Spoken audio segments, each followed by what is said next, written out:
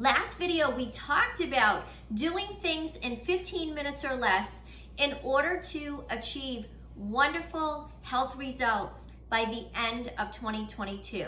What I'd like to share with you today is a beanless chili recipe. It's loaded with a lot of vitamins and minerals. It's so healthy for you. So let's get started. You're going to take 1 pound of ground meat and you'll saute it in about 2 tablespoons of olive oil on medium heat. So put it in a saucepan. Then you're going to take a chili pepper, chop it all up while your meat is sauteing and throw it in there. If you do not have a chili pepper, you can use hot pepper flakes, chili powder. I would start with a half a teaspoon of it and just keep increasing it as you go along. I'd also put in about a half a teaspoon of cumin. Then you're going to chop up 1 medium-sized onion into the pot and just keep stirring it up. Take 2 large cans of crushed tomato. The cans are usually about 28 ounces, so you put that in there. Then I put in about 2 carrots, 2 good-sized carrots. I chop them up, or sometimes I'll do carrots and parsnips. Take 2 medium-sized sweet potatoes and chop them up.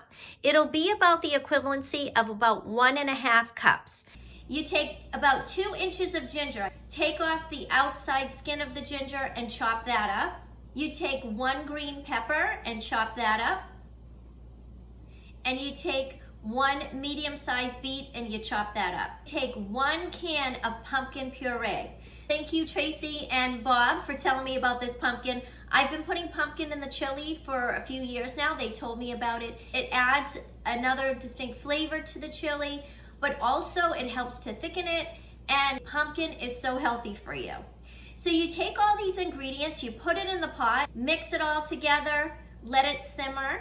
It usually takes about an hour. And then what I do is, everybody's stove is different, so I just kind of put a fork through the potato or the carrot to make sure it's al dente and to my liking. And then your chili's all done.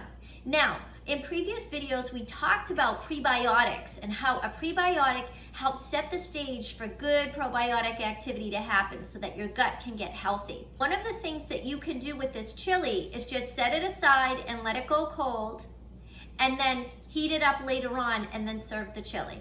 So it's a nice thick chili loaded with lots of vitamins and minerals, so healthy for you, very easy to make, and will give you multiple meals.